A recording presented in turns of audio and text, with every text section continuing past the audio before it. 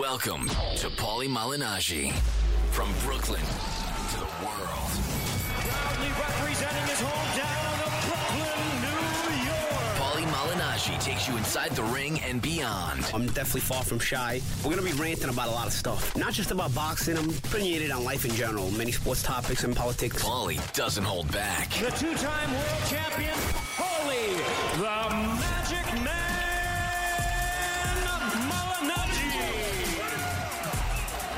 Brooklyn to the world. We are back. What is this?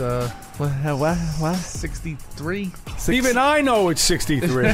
Oh, 62? This is Peter Cards. We got Set the Twit.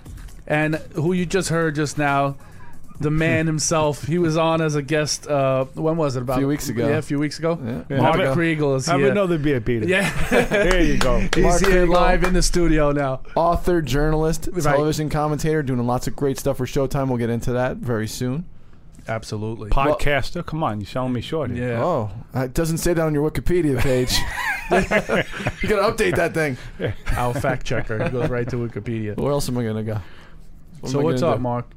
Well, you know, I root for your boy Paulie, He's fighting who this I'm Saturday. I'm sitting in for here. Yeah, you're in his But chair. I do have to wonder, you being best friends, Mm-hmm.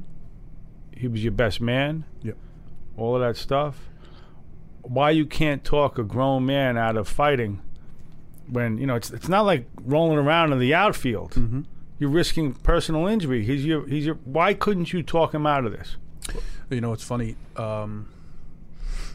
When he lost to Porter, obviously it's the worst he's ever looked and felt. And we went home, and I said, I'm not goofing on the guy, by the way. no, I just want, no, okay. of course. We went home, and I, do my depressed 3 days before I get back into my mix of life. And he was done at this point. We walked around, went to get lunch, and he was groggy. He'd been concussed. And I said, so we're done. He's like, I'm fucking done, man. I can't do this shit. And for the record, Sean Porter refused random testing for that fight. Paulie was not a mandatory. So if we kept pushing the issue, he could have just been like, I'm not fighting him, I'll fight someone else. The next fight he had, Porter, was against Kell Brook. Mm-hmm. Kell Brook was the mandatory. So Eddie Hearn enforced random testing. I believe in England, once you get to a certain level, they do year-round testing anyway. I don't buy that. It's the random. It's the testing. I don't. It's either you got to come hard with that or not. I mean, you're saying that Sean did something he shouldn't have done. In my opinion, yeah. I That's don't just think my so. opinion. I think Sean. I don't think so. But He trains with Victor Conti, but whatever. These are all things that we just had in our head. Victor Conti's like an apostle of clean living now, or clean strength, or whatever the hell it is. Yeah, sure. But go on. Right. So it was just a bad loss. It was horrible. I mean, Sean's a young, strong Absolutely. guy in his Absolutely. prime. I think you got to put that in context. And I don't mean to interrupt you, but the way I saw that fight was the way I've seen dozens or hundreds of fights, or the way other people have seen fights from the beginning of time, which is an older guy fighting a younger guy at the peak of his strength. And what we're talking about, and the reason I asked you this question somewhat facetiously in the beginning, is that it's okay to test your age in baseball, right, but this is something different. What holds true for the other sports is double, triple, infinite. In boxing, you risk something else. And what I'm trying to get at is, why does your friend, a guy you know like a brother, what's in it that he keeps coming back, even after getting his ass kicked physically, emotionally, even spiritually in a fight like the Porter fight? That's what I'm asking. Okay, so we get home, and we're done. He's done. And maybe a couple of weeks go by, and he starts talking and seeing, what's out there, and he says he's going to fight again. I said, well, I'm not going to be a part of that. And I literally, when he decided that he was going to do it anyway, it was like a couple of months, I didn't talk to him for like 2 weeks. My wife was like, it's really awkward. He comes downstairs because when he wants to stay in Brooklyn, What do you guys like, the honeymooners? Yeah.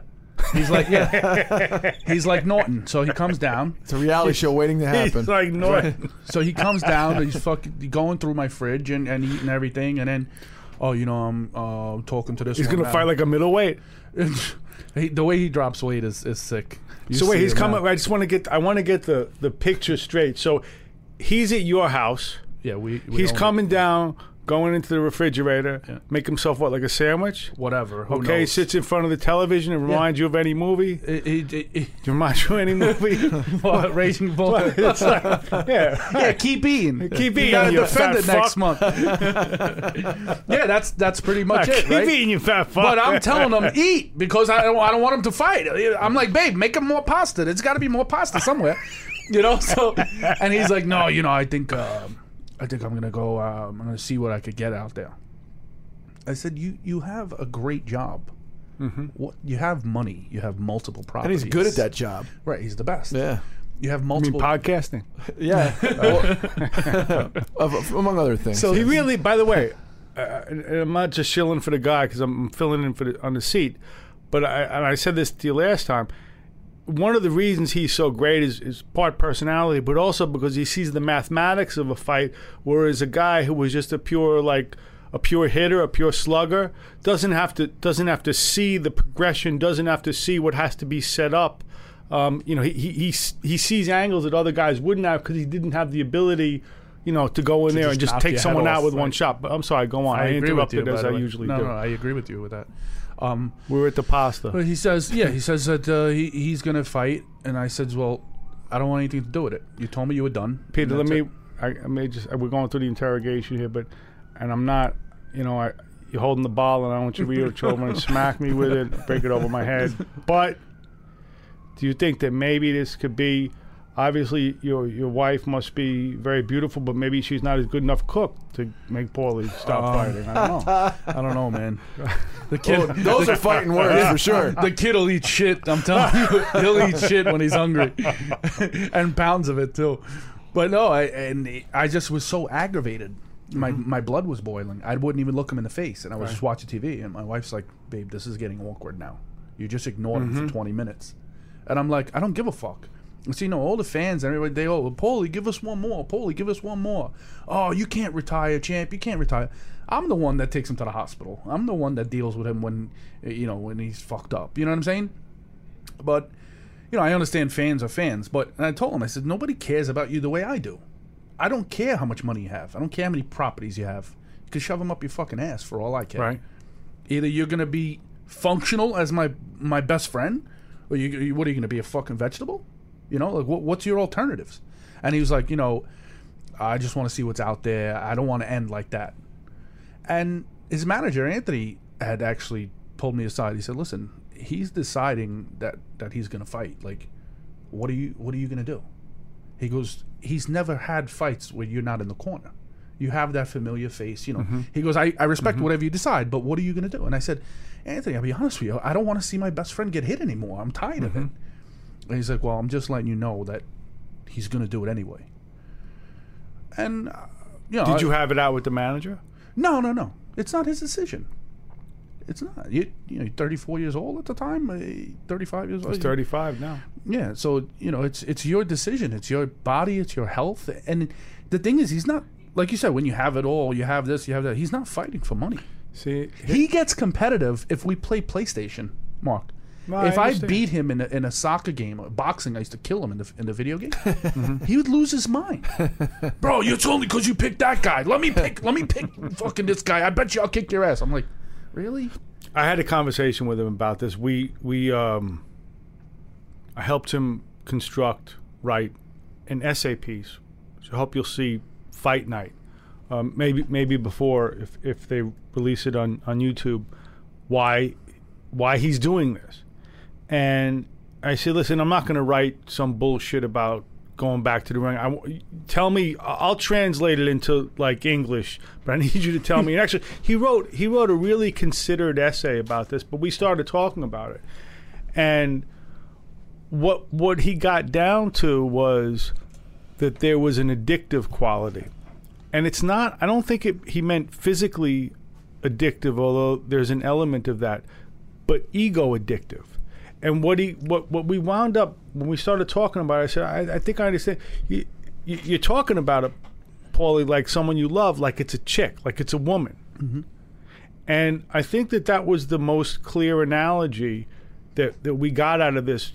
There was an addictive element, like that high. But it's also, it's like, I don't know how to say this, even on a politically incorrect show, but it's like the best and worst girl you ever slept with. You know, Yeah. You never go back the same, Yeah. and you're always searching for that high. So we got to this point where, you know, the analogy for Paulie, and I'll accept it as a guy. It was like a great bad girlfriend or a bad great girlfriend, however you want. But she'll take you to that place when you're with her, and you think that she loves you. You do things that you never thought you would. You'll do things right. Yeah.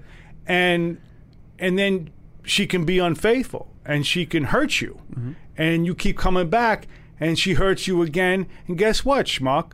You came back again. Right. But there's a high that you can't replace. The problem is, and all athletes do that. I mean, I've most of my living for the past, 10, 15 years has been as a biographer of iconic, at least I'd like to think so, athletes. And without question, the most difficult part in every story, the really depressive, occasionally suicidal times, come when the athlete is no longer an athlete. And that means that all of a sudden, guess what?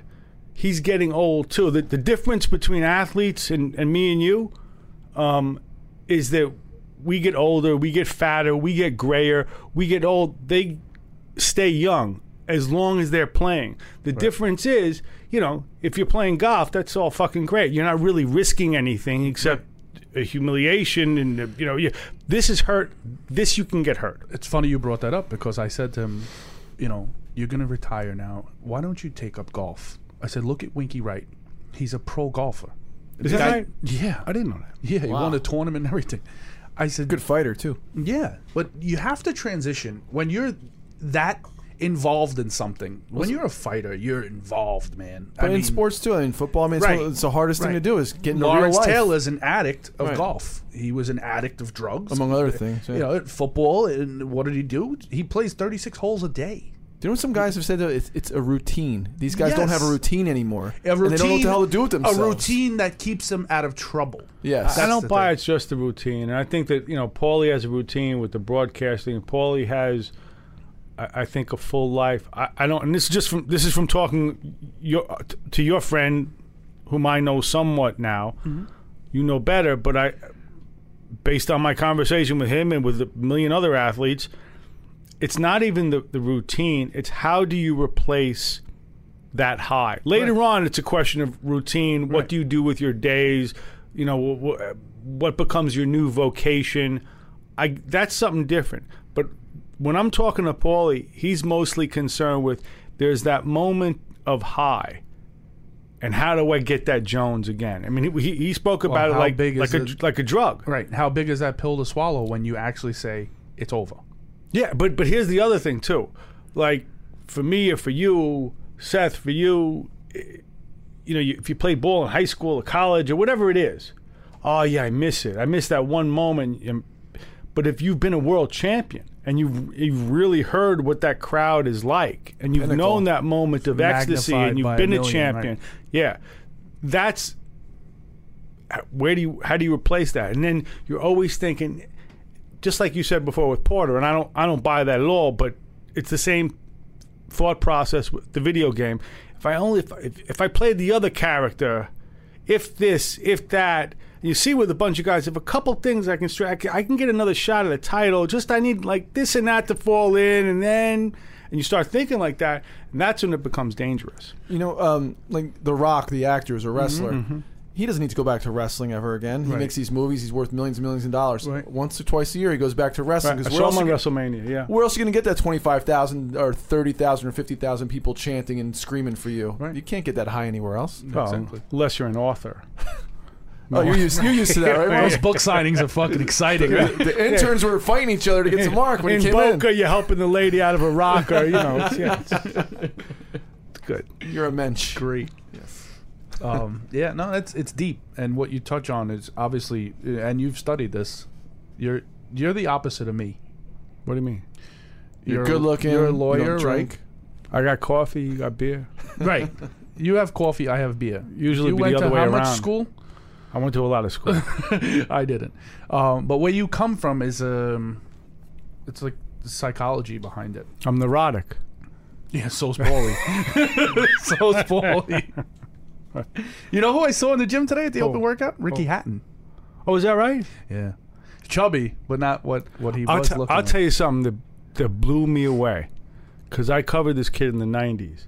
I was in London last week. My kid's going to be a movie star. I got to brag. That's so awesome. I take her to school in London. I go to get a haircut. I start talking to a guy, the barber. Don't tell me you went to Champs. No, listen, I didn't go to Champs. What's Champs? No, Barbershop. But here's the thing. So I'm talking. He says, when was the last time you were in England or whatever? I said, I was here in the late 90s. I did a magazine piece on Nassim Hamed. Nassim Hamed was a little skinny kid. Have you seen pictures of this kid? Yeah. Have you seen pictures of this kid? I have not. He makes recently. me look He looks skinny. like 17, Nassim Hamed. He's about 4 Peters. Yeah, he's big, I man. don't see how this could possibly happen. And he's like 5'5". If Yeah. you're lucky. This, He was such a savage, man. He was awesome. he was talented. Ultimately, I don't think that he had, No, you know he's what beat a him fighter. was- He's analogous to Paulie Holy in a lot of mackerel. ways. He moves well. I don't think he was as courageous. No, He didn't want to like get in there. Paulie's willing to fight guys who could hurt him, Yeah. and will put that on the line. I don't think at the end of the day he got paid a lot of American money. He did. by HBO, a huge amount of money, especially for a guy who was like a 126, featherweight, yeah. 120, right? And I don't think that I think that the money ultimately made him less hungry. Mm-hmm.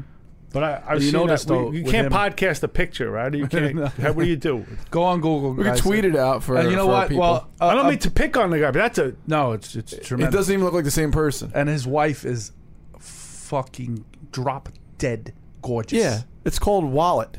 No, I know. But you know something though. But that's another thing when you look at that picture. I of course leave it to me to when we're talking use a visual medium, but. Well, people can Google it too, just like I did. But you ask, where does that go? What the hell do you do with yourself? Drink. But that's the downside. That's when you don't know what the hell to do with you, or you Drink. eat. You eat, you know, you drink. and you wind up, you try a little bit more in the bedroom, a little bit here. You wouldn't have these problems. Right. You wind That's up right. like Jake. That's right. He's Jake Hamed. Look at that Should kid. do a little less eating and a little more fucking. A little and you more. have a little, That's a little right. less eating, a little more fucking. You wouldn't have these problems. Right. You fucking wacko. Call these fucking carrots. He called those peas. No, more. No, more. More. That's it. More. You want to bother me about a steak? Who's calling? Where's Mikey? Yeah, I know. Where's Mikey? Flo just asked me. She said, "You call yet?" I said, "No, he didn't call yet." Where is he? Mikey, let's try Mikey. Mikey likes it. He'll Mikey. call. He'll Mikey call. He'll likes call in a it. minute. Well, Paulie's got to fight because he has to defend the Brooklyn title. It's very Yeah. important. Right. Why did he defend against Peter? Because Peter's 100 pounds out of his weight class. So it's a fair fight then. True, Like, it is. you just put 30-second rounds. Peter's undefeated against cab drivers. I don't know if you know that. No. Yes, I am. Yes. Do we want to know this? He's shared it I used before. to- What used to about how swap. are you in Uber? No, Ubers division. are nice. They're nice. Really? Very nice, yeah. It's already paid for. The tip is You already didn't hit one Uber yet, have you? No. Nice. Oh, it's the little hurry up and fucking buy. Hurry up and buy. And if they tell you they don't want to go to Brooklyn when you're in Manhattan at 4:30 in the morning. But I like this now with the new cabs with the credit card in them. Boom, done. You just touch it, bing, bing. That's it. You're out. It's awesome. I kind of like that. if You they mo- you want to moving take back? you where you want to go. You move back, Mark? He ain't moving back. I would never move back to this. Pigsty. And I'm sitting on 8th Avenue with my parents. I have two, 80-something-year-old parents. Usually I come with my daughter. It's like two octogenarians and a teenager, like 4 Jews in a New York City apartment. It's enough to drive you crazy. There's another sitcom idea right there. And I can't, but here's the thing. I realize I can't take humidity anymore. Yeah. I can't take. I'm not built for this. I'm so soft. It's not even like my kid. If it's under 60 degrees, if it goes under 60 degrees, my kid actually thinks it's like a snow day. Right. Oh, do I have to? Oh, it's so cold. I'm How old so is she? soft. She's 16. Wow. Perfect age, right? Well, I don't know. She's got a boyfriend. You got a gun in the house? I don't know. Maybe Paulie could take a visit. Maybe you and Paulie could. Hey, you gotta just be. No, I really pipe. can I tell you something though? I never thought this. I love this kid. Yeah, sometimes they bring home a good. When you raise your kid right, they bring home a good guy, and you know. I don't know if I raised it, but I really the kid. He's a nice kid. He plays baseball. He wants to be like a music critic. He's a nice kid. Smart kid. Very smart. That's cool. Very smart. All right, you got your blessing. I think. Who knows? So far, they're young. They're kids. They're babies. All right, 16. We can I didn't have time to put my pants on at 16. I didn't know what I wanted. I would have fucked. You just knew you wanted your pants off. Hold on, wait a second. Wait a second. Here's the thing. Uh-oh. We just got a text from Nick Turturro. Uh-oh. Speaking of Raging Bull. Breaking news. No, he had nothing to say. Oh. If he knew I was here, he'd text him. Ask him about this. Ask him about that. Call him. What are you doing? You're gonna let the whole block hear you? Yeah, fuck them. I'll kill them all. I'll kill the whole family. All right, so while we're waiting for Mikey, we can talk about some fights we didn't get to cover. Kill Paulie. Kill Salvi. Kill me while you're at it. Start here. Start with me.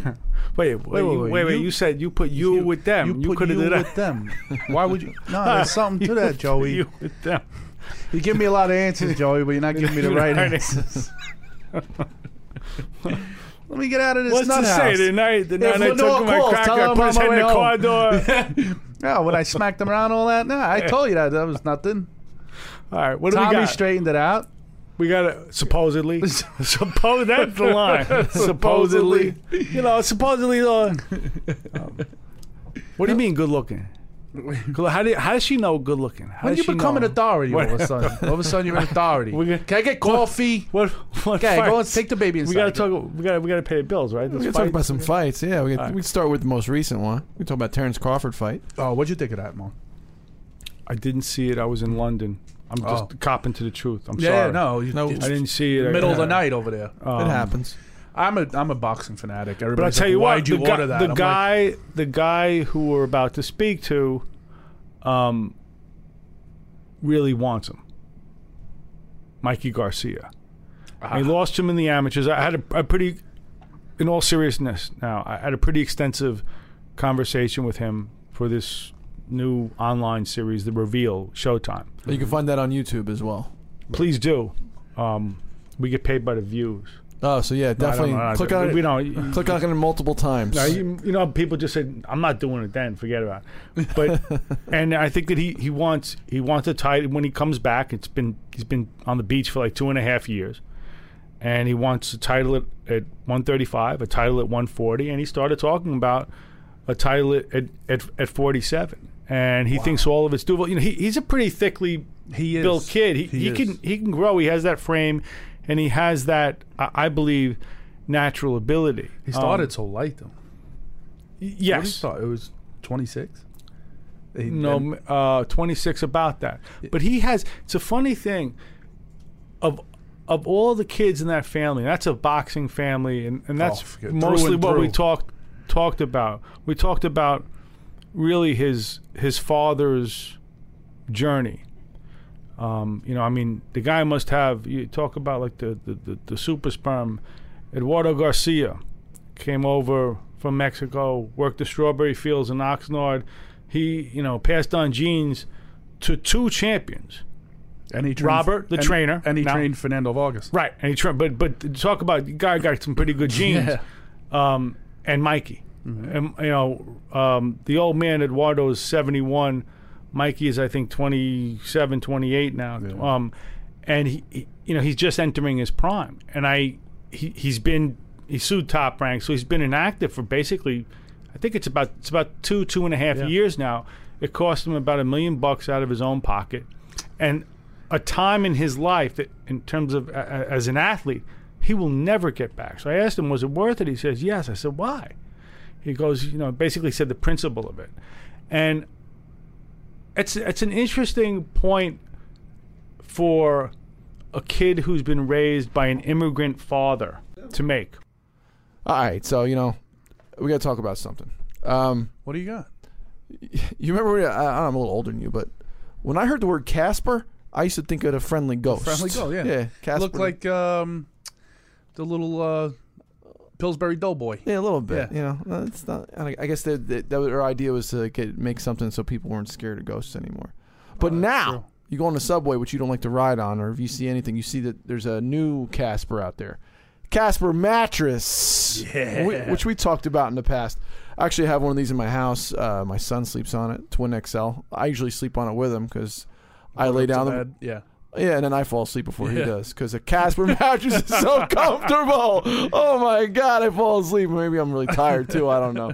Losing my mind right now. But this mattress, it's like memory foam, combines latex and supportive memory foam. The best thing about having a memory foam mattress, because I also have another memory foam mattress in the house, not Casper, but I'm working on getting a king size Casper. Mm-hmm. I got to save up some ducats, although they're not very expensive for a big mattress. I mean, they're $950 for a king. That's pretty good. That's awesome. For a king memory foam, no bed bugs can live in memory foam.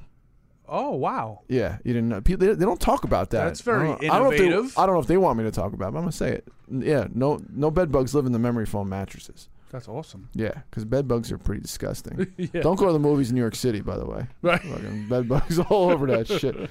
But yeah, they should get Casper chairs for the theater.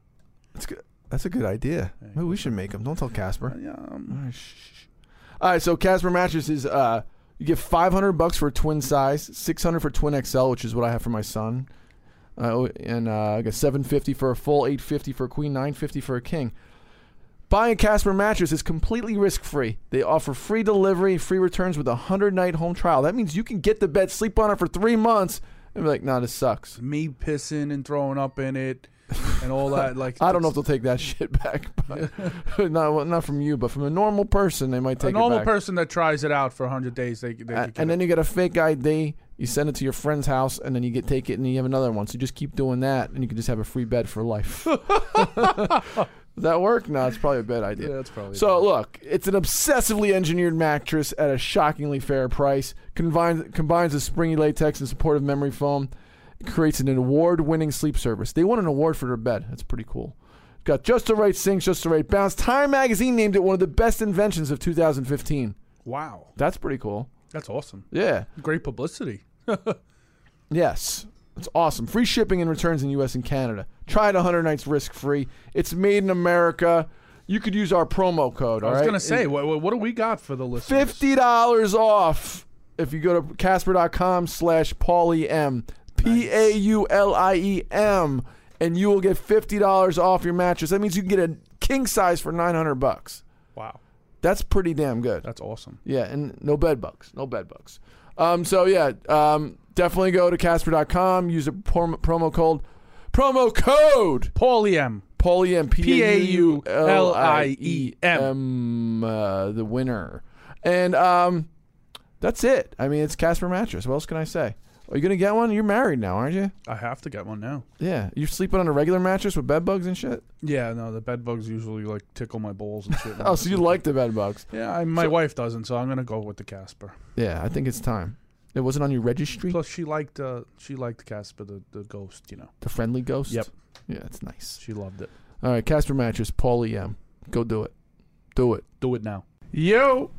Hello, this is Mikey Garcia. Mikey, what's up, man? This is Peter Cards. You're on with Mark Kriegel and Seth Nyman on Brooklyn to the World. How's everything going, champ? Everything's fine, thank you. What's up, buddy? Hey, Mark. How are you? Doing fine, thanks. We're talking about the piece we did. I'm assuming you've seen it by now. Yeah, definitely. Great piece, man. Thank you very much. I really appreciate that. And he's a lot smarter than he looks, Mikey. We were talking about you making a decision to take 2.5 years off, that it was your decision, not your dad's, not your brother's. They were against it, suing Top Rank, and that you decided, no, I got to go ahead and do this, and it cost you $1 million in 2.5 years. So take us through that, if you will. Well, we right before I actually filed a lawsuit against Top Rank, I had discussed my options with my brother and my dad, how I believe my contract was already up, how I explained to them the language in the contract, and we took meetings with several attorneys. I spoke to a few attorney friends that I know, sports agent attorneys that deal with similar contracts. One of them deals and handles contracts for NFL players, and so he understood more of the language itself. And I also talked to my former manager, Cameron Duncan, about it and how I believe my contract was up. He told me he would talk to his attorney, and after he spoke to his attorney, he came back and told me that I was 100% correct, that we were done, that we had no more contract or extensions with Top Rank, that his attorney told him I was free to go forward and look for someone else. When we approached Top Rank and asked Top Rank to either renegotiate with me because our contract was up, they said that it wasn't, that they believed that there was an extension applied. When I asked for their interpretation or for their understanding of the contract and that extension, they just wouldn't give us any answers. They wouldn't give me any answers whatsoever to what that extension really meant or where they believe, I was. So the next step was to, file the lawsuit. I talked to a team of attorneys, Brian Friedman, Brian Turnauer, who handled my legal case for me, and it just little by little it started to evolve. We wanted this to end soon, so I thought maybe by putting some pressure, filing a lawsuit, they would come to an agreement with me. Either we renegotiate an agreement, a new contract, or we go through mediation, or work something out. But they just shut down every option, every opportunity that we had. They just turned it down, said no to us, and it just extended the period even longer. What I was telling Peter before, we were trying to explain in Seth, is that looking back, I don't think you imagined you would be out of boxing in your prime for 2.5 years. Did you think that this was worth it? $1 million out of your pocket in 2.5 years, would you do it again? Look, if I could avoid it and I could, maybe do something else that wouldn't be necessary, I would probably try not to do it again if I had the opportunity to go around it, work something out. But at that point, I had no other options. I needed to prove a point. I just toughed it out. I didn't have any other more options. I needed to prove a point. I needed to stand my ground against a big company like Top Rank, and I'm actually very happy with the outcome. I mean, no other fighter has been able to do what I did. I mean, other fighters have left the company, but either they buy their way out or they have to come to an agreement where they do fight by fight with them for X number of fights or other things. And I'm free, I'm clear, I'm out. And the money that I spent and money that I didn't make in the last 2 years, I know I'm going to get that and some, now that I'm going to be back. So tell Peter and Seth what your record is now. 35-0, 29 knockouts. I've seen almost all of those fights. I'm a big fan. One court victory. Yeah, one court knockout. What was your impression of the Terrence Crawford fight? Postal Crawford? Crawford has all the skills, and he's very talented. He stuck to the game plan. He boxed beautifully all night, kept giving Postal angles and was never a fixed target. He was out of the danger zone. He was just too quick for Postal. Well, Mikey, you know what I noticed? First of all, congratulations and welcome back, because the sport has definitely missed you. I know I did. I'm like a boxing fanatic. I order every pay-per-view, and people were like, why would you order Crawford Postal? I'm like, this is a great fight, and I'm a boxing fanatic. I'm going to order everything, right? Yeah. I was trying to explain to sometimes I have people that are over that are big fans like me, and some are just casual fans, and I try to teach them. When Postal was trying to cut off the ring, he kept giving Crawford the out, whether it was his right side or his left side. He kept giving him that out. He wasn't cutting off the ring properly. And I know he's not comfortable doing that because that's not him. But I was trying to say, like, you notice when Crawford would just bullshit pretty much with, like, jabs, flickering, and then give himself that space because Postal would back up. And then he would have that out even more. Like, Postal never sat his ground and tried to take a chance. Did you see the same thing? I saw the same thing. Victor Postal was not able to do that. Also because he's a little bit slower than Crawford, and that allowed Crawford to be able to move around smoother. Crawford also kept his right foot outside Victor's left, and that allowed Crawford to have an easier way to rotate and exit. Exactly. Crawford is very, very smart. He was able to box the entire night with the same game plan, hurt Postal a few times with some good punches, but was never too excited to go for the knockout, because if you got a little too excited, he could have also been hurt himself, and Postal was dangerous. So he stuck to the game plan. A very good performance by Terrence. Did you see anything in Terrence Crawford's performance that you could use, that you could exploit? Well, obviously, I'm not gonna just chase him around. I'm gonna cut the ring off. The right way. The right way, exactly.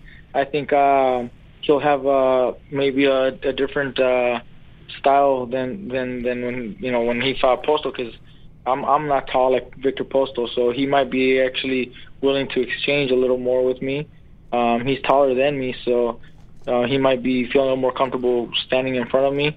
But if he decides to box and run around like he did with Victor, or like when we fought in the amateurs, that's all he did. He was fighting as a southpaw. We fought one time as an amateur in the U.S. Championships, and that's all he did. He fought the entire night as a southpaw, all 3 rounds or 4 rounds, whatever it was, and just ran around the entire time. But I didn't have much time to really set forth a game plan. I mean, it was only 3 or 4 rounds and only 2-minute rounds. Now we got 12 rounds, 3-minute rounds, no headgear, small gloves, different story. Oh yeah, definitely. Mikey, that was one of the things I was getting to before you came on the line, is that you didn't have too many. You have no losses as a pro and not too many as an amateur. But one of them was to Terrence Crawford, and I got the impression, speaking to you a few weeks ago, that was something in the back of your mind that you want to set right. Am I correct? Well, he's the man right now, and I always want to go after whoever's the man. And if the opportunity was to be offered and he's there and I'm at 140 and it's a fight that makes sense for everybody, of course I would take on that opportunity, especially because we did have one fight as an amateur. Like I said, after the first round, he was already up 4 points. I remember clearly my dad telling me in the corner, you know what, we're chasing him. We're not supposed to do that. We're falling into his game plan. And my response to my dad, I replied, look, Dad, he's already up 4 points. You think he's going to have to get close? He's not going to get close. Right. He's working the system. So I need to go out there and try to land something big and try to knock him down, hurt him. And I did. I tried to keep, coming forward. I kept throwing punches, trying to hurt him.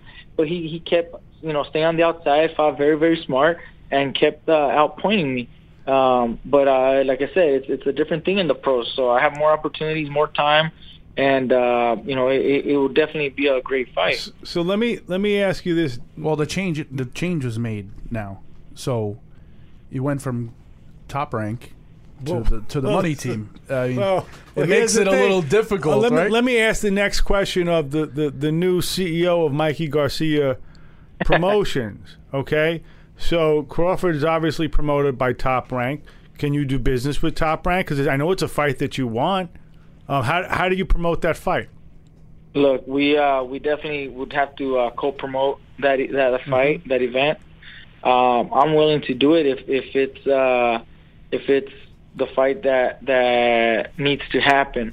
The only thing is, I don't know if Top Rank is willing to work with me. Yeah, don't hold your breath, Mikey. It took Floyd and Pacquiao 5 years to get in there. It took them 6 years, and they were making hundreds of millions of dollars. But you know what the good thing is? But there's everything a who left, everyone who left Bob Arum made a ton of money. Oscar, Floyd. But here's the thing. I don't sense like you're the guy who should have the most bad blood and ill feeling. I feel that you feel you got away, you walked away with your pride and a win, and money's money, and you're coming back as a co-promoter, not a fighter. Look, I got probably the biggest satisfaction beating Top Rank, making them fold, making them throw in the towel, than I did when I won my world titles. Wow. It's Good for you. Yeah. Good for you. And your brother still does business with, business is business. My brother still does business, and it's a business thing, It's not personal. It's only business, But all the gangsters say that.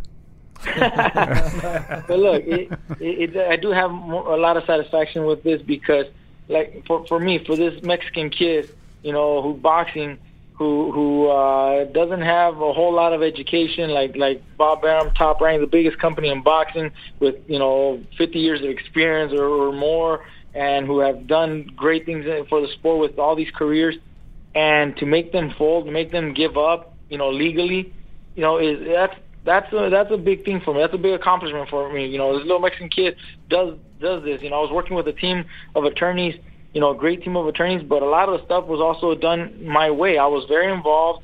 I organized and arranged a lot of the things, through my attorneys. I told them what to do, how to do things, how to position myself in certain ways, what not to say, what to say. A lot of things were done directly with me and by my mouth. And you can confirm that with Brian Friedman and Brian Turnauer. They'll tell you, that I'm very, very good. They actually recommend that I go into law school and practice law after boxing because they could just see and understand, where I'm coming from, how I'm doing things. I analyze a lot of things. So it was just a great victory to finally get the result that I wanted and know that Top Rank needed to fold, needed to give up. They couldn't handle me. Would you call that like a body shot stoppage? it probably was a left hook to the liver. I think you're playing that like, I'm just a Mexican kid. I know from speaking to your brother, and I see in the piece, and I see now always, yours is an immigrant saga. Your father came here, and you're the head of your own business now, by litigation and by strategy and by very hard work. Where do you see this going, beginning with Saturday night? It's only the beginning. I mean, this is only the beginning of much greater things. The biggest stage of my career, the best stage of my career is yet to come. All the stuff that I accomplished before, the 2 world titles and 2 divisions, is just a small taste, a small glimpse of what's coming next. And I think my name, my last name, my dad wanted something big for us, and little by little we've been able to accomplish more and more in the sport of boxing. And my brother is doing very well, and I'm gonna be helping out cement that last name for the ages. I think people are gonna remember the Familia Garcia for many years. For many years, and your father has built basically a house of Garcia. I was telling Peter and Seth before, your father came over here and worked his ass off in those strawberry fields in Oxnard, and we went out there, and I got a chance to look at what it was like to work hunched over for 12, 14 hours a day for very little money. And I want to ask you, same question I asked you before, because I'd like to put it on the record as many people to hear it as possible. When you hear politicians like Trump talking about building a wall, I'm wondering, as an American, how the hell that makes you feel when your family's built this? Look, this country in most every way, turns by immigrants. This country is made up by immigrants, and the work that you see in the fields, and not only strawberry fields, but just any vegetables, any produce, any hard labor work like that is done by immigrants, and you need them. You cannot, deny the fact that you need them. You do not see any white man or black man or Asian working those strawberry fields. You will never see that. So you will need the immigrants. You do need the Mexicans, the Latinos, the Hispanics who come looking for that American dream.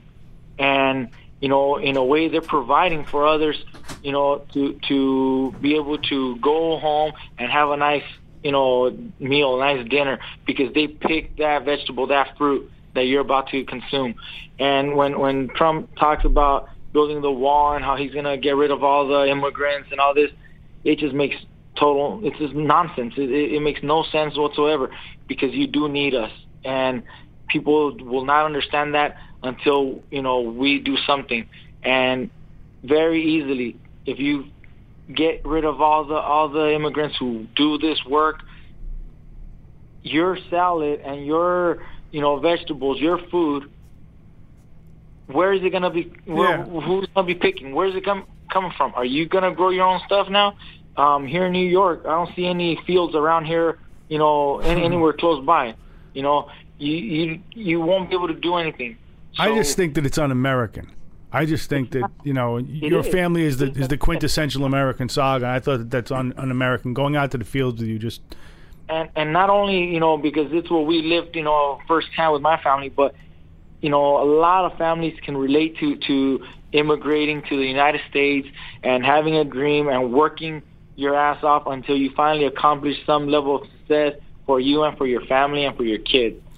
Everybody, I'm here walking around New York, and you see all the different ethnicities, all the different, races. That is the American dream. You're all immigrants, one generation or two or three behind. You were all immigrants. So that's part of being American, Yeah. That's part of the American culture. Let me ask you, one other thing you talked about in our interview was wanting to go up to 47, and you mentioned one... Wait a second. Hold on. Can I say something? Go ahead, go. Jesus please. Christ. Do you know that? Did you ever hear Hillary talk about building a fence? No. And not a wall? No.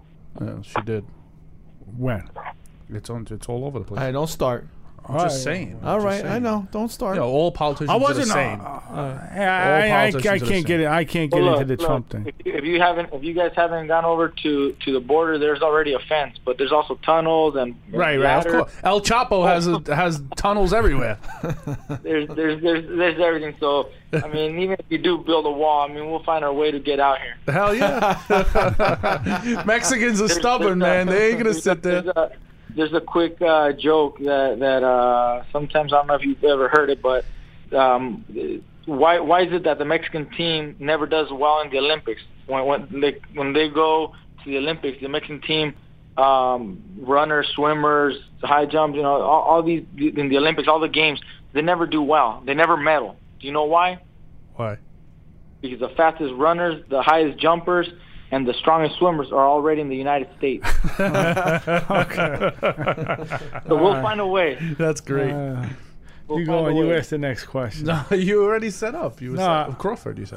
47? We're talking. We talk about 47, and you mentioned a couple names of 47, one in particular.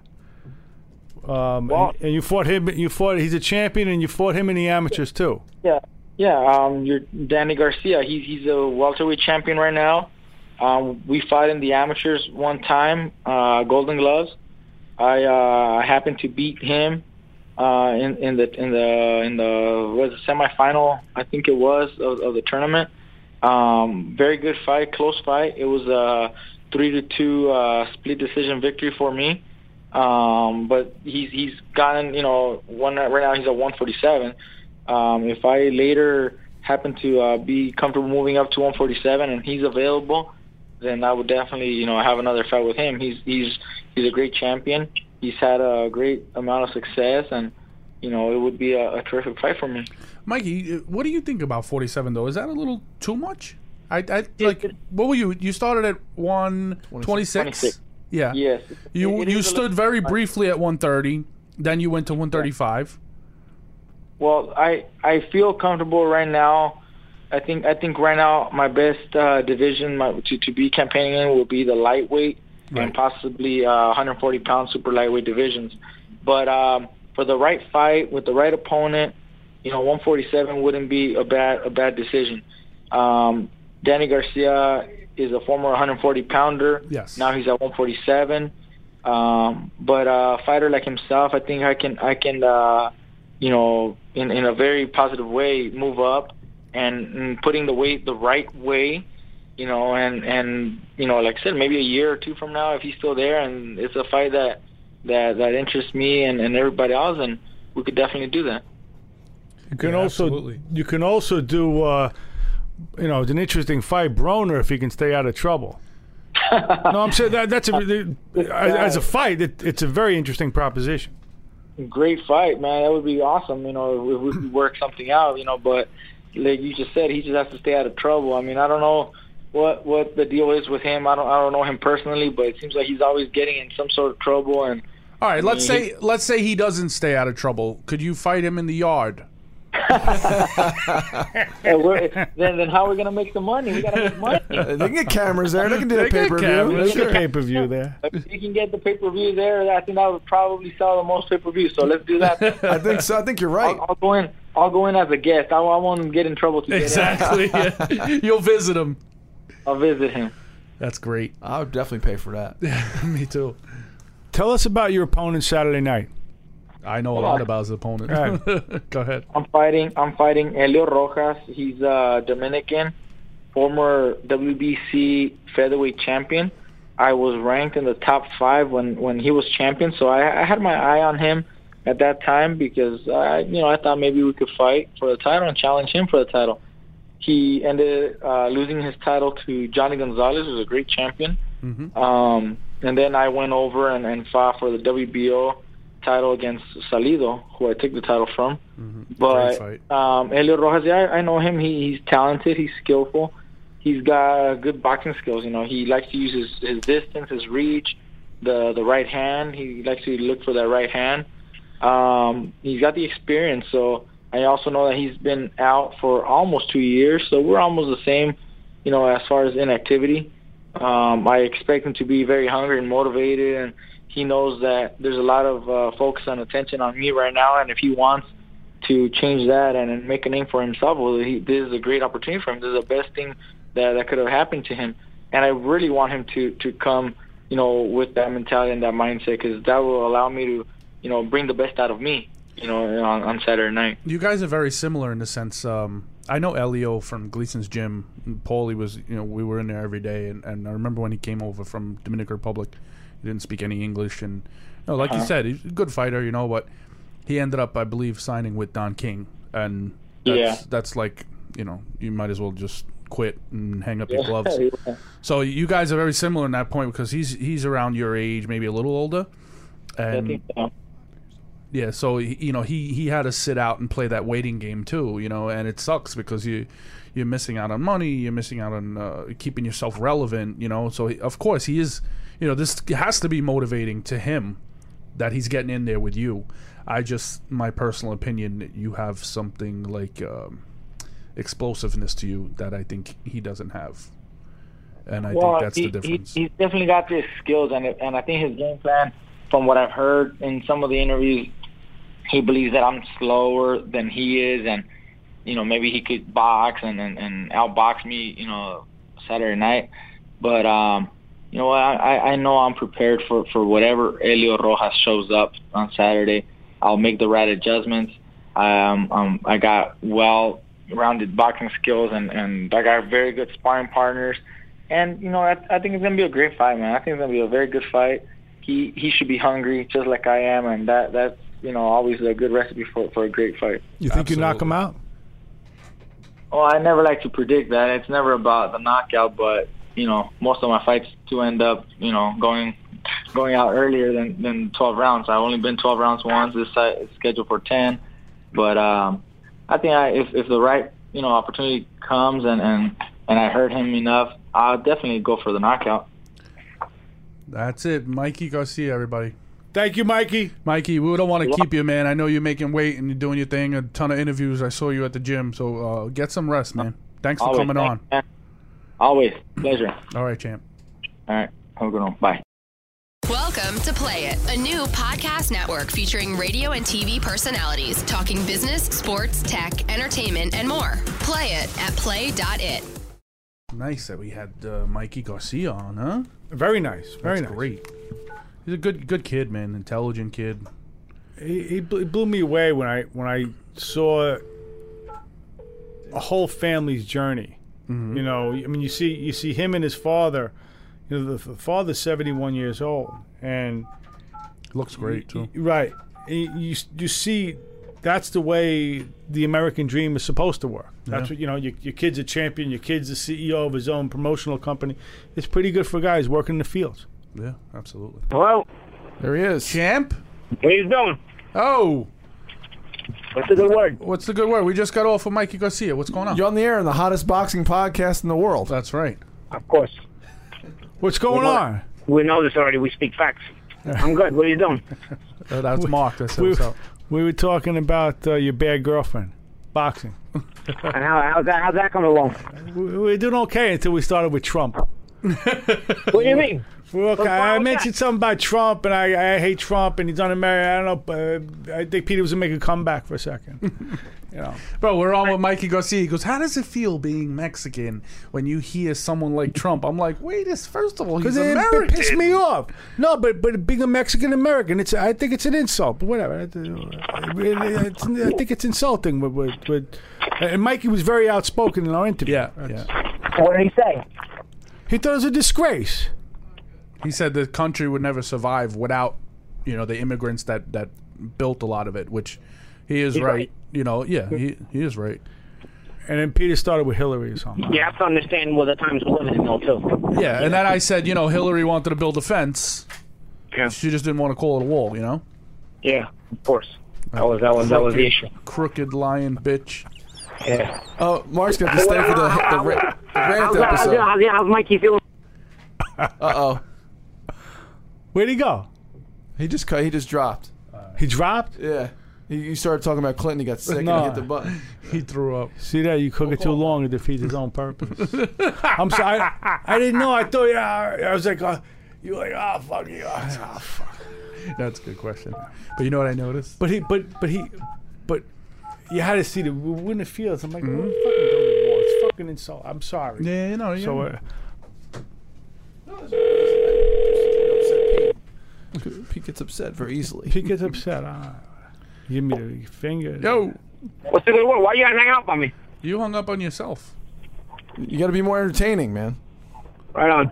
Yeah, so what did Mikey say about the fight? Is he excited to be back? What's going on? I mean, he fill me in over here, guys. No, he is. He talked about how, because Mark had done a piece on him, obviously. So talking about how he put up his own money, and lost out on 2.5 years of his prime.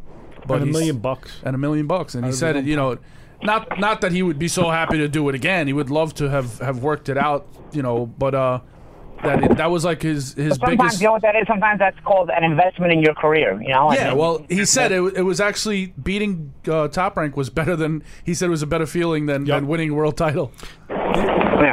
The irony is that he can go back and fight Terrence Crawford and be a co-promoter with Aram now. But he'll be entitled to more money. Right. Yeah, exactly. A lot more. He actually counts the win over Top Rank in his record now. He's 35-0, 29 knockouts. Yeah, exactly. So, that's awesome. In his mind, it was a KO win? I said, would you call it like a body shot? And he was like, yeah, definitely a left hook to the liver. Wow. How you doing? How you feeling? I'm all right. I'm making weight. Miseries. Tomorrow will be the most miserable day. Thank you. And the weigh-in's what time? On Friday? Friday, 1 o'clock? When is what time? What time's your weigh-in? Friday, 1 o'clock? No. 12 o'clock.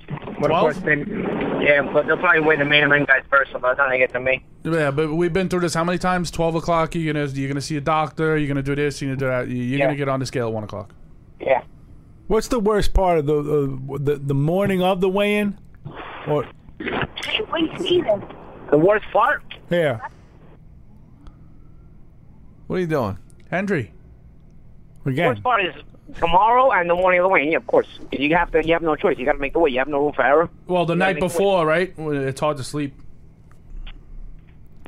And you said you got an extra pound. You think you're gonna use that extra pound or what?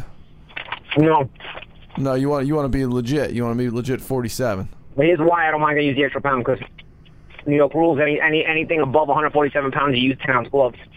And I know I'm not known as a puncher, but I want to be able to use 8-ounce gloves. So hopefully Tito comes in also at a 47 or under, and we're both able to fight with 8-ounce gloves and not the 10-ounce gloves. That's the intention of coming in at the weight. What's the first thing you do after you get off the scale, food-wise? No, you drink first. Drinking food.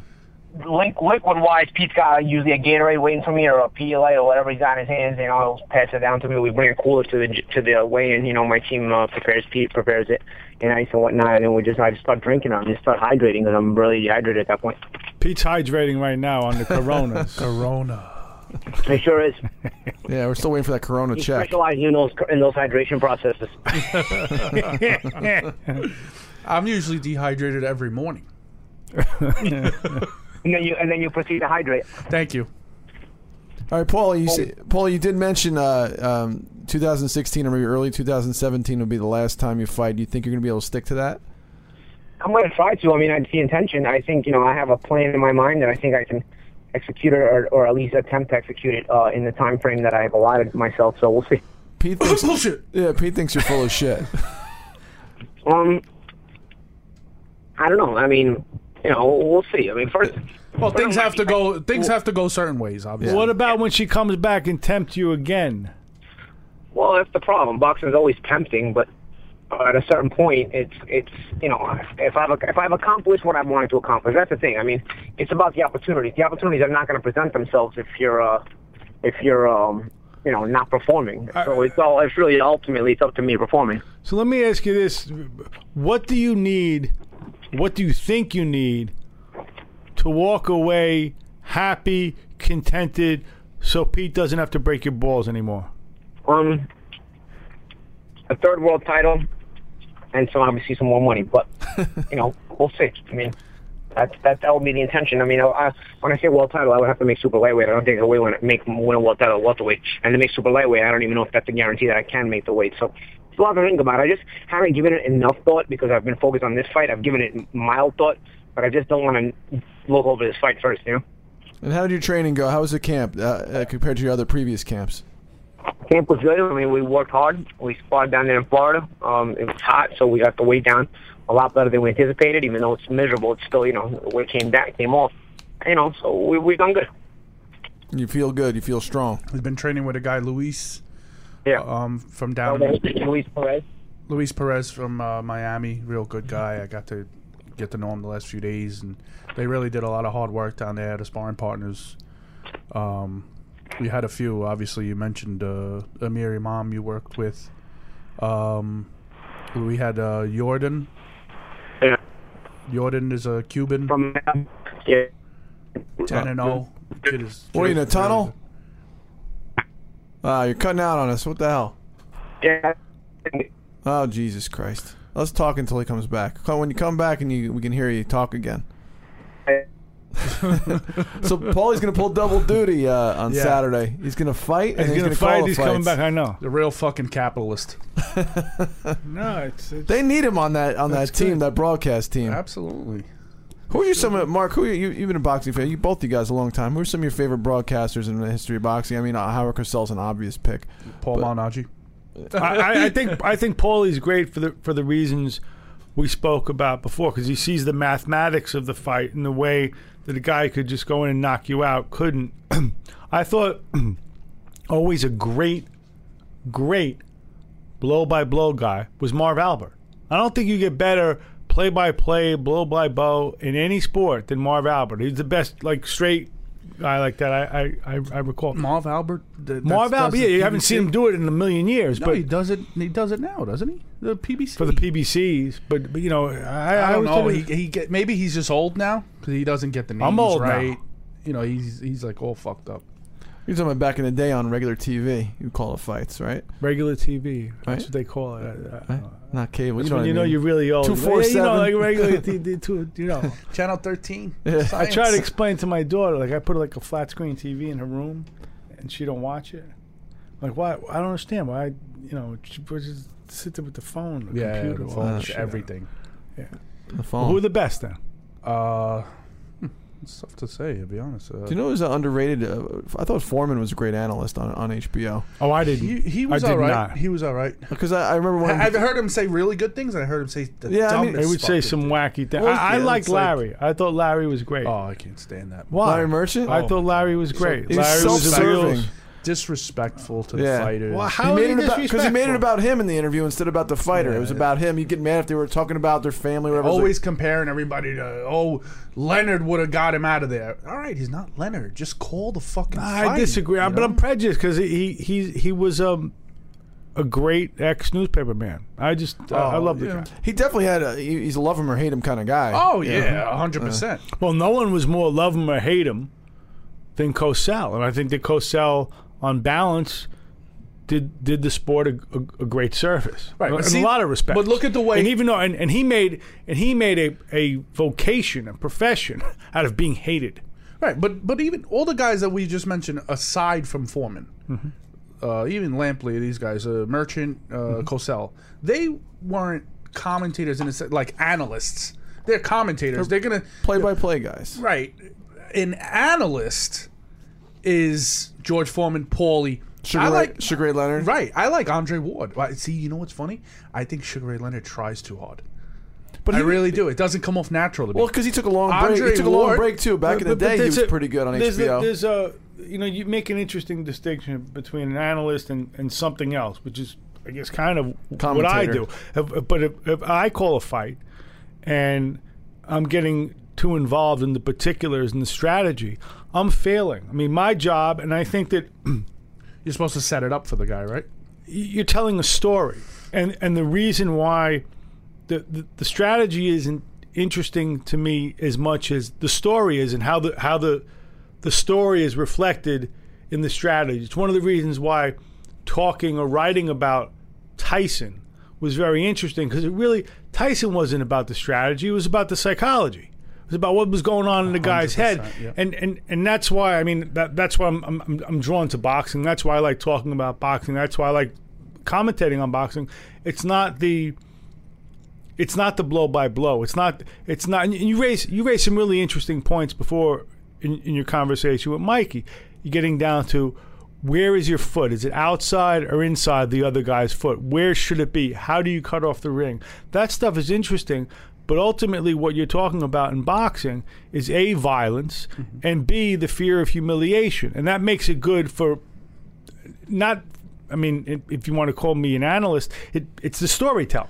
That's, right. High drama. Yeah. Right? I mean, that's what it is. And Cosell, I don't even know. He wasn't an analyst in that technical sense. No, Exactly. He didn't talk boxing. But it was the story. It and was here where this goes- thing yes. fits He in. made it very serious and very, very big. And that's why I like Morrow also. Morrow, who does it with Paulie. He has Morrow's a good guy. he has an energy about him, though. He makes it exciting. Morrow That's why- does have an energy. That's Yeah. why the WWE hired him. Of course. And because he was doing wrestling, he was doing Yeah. Japan wrestling Yeah, on yeah. Access TV. He calls UFC too. He's great. He's great at all of them. He brings this excitement to it. I get pumped when I listen to him talk about sports. Absolutely. So it's Especially cool. when he says the word stanza. As we get into the seventh stanza of this fight, I'm like, what the fuck is this? Oh, mamma mia! That's like in Italian. Our stanza is like Yeah. your room. Like, Well, what he's is he talking- he's one of your boys. He is. Yeah, through and So- through. It's a stanza. It's a poem.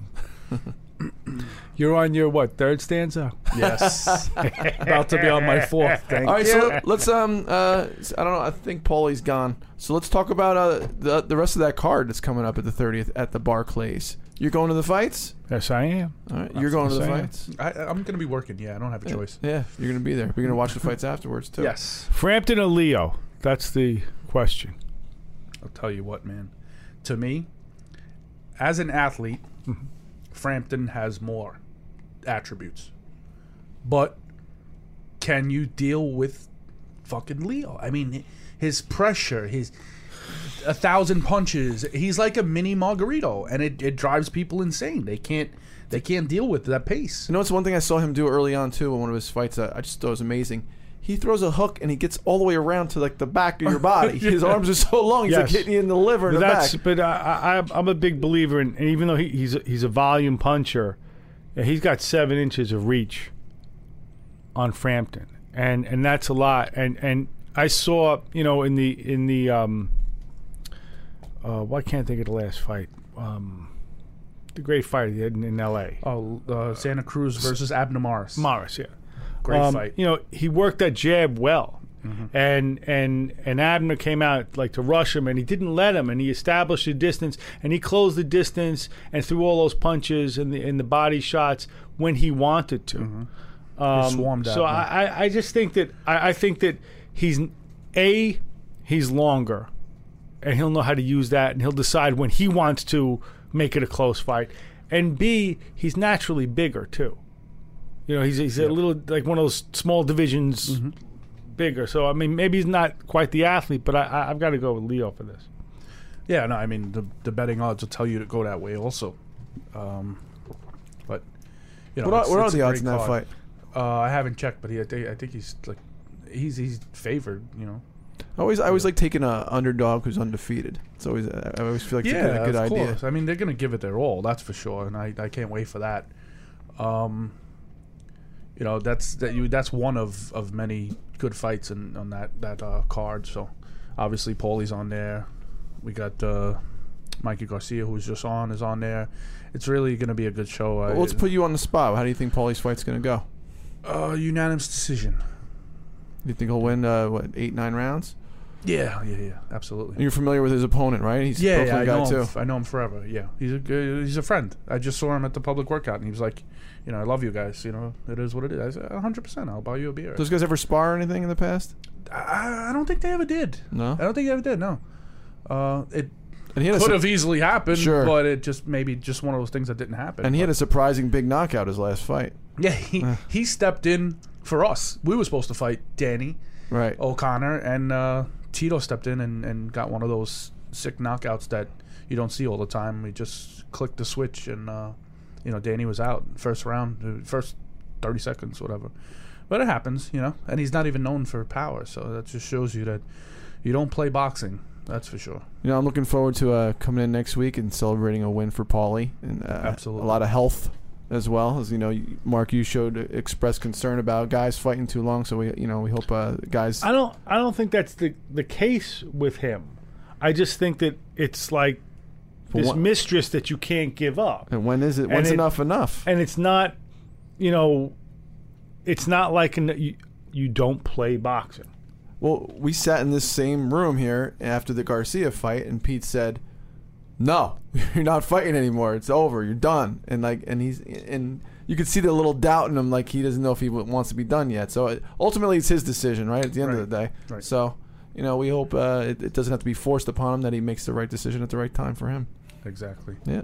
Mark, thanks so much, man. You're the man, fellas. It was a pleasure. We had a great time. You got to get back on. You got to get Nick Peter, Totoro we'll do one thing to tell you. Well, in all seriousnness, okay? I don't want you to take offense. Go ahead. Cook it too long, it defeats its own purpose. That's right. All right, guys. If you overcook it, it's no good. Like a piece of charcoal. Bring it over.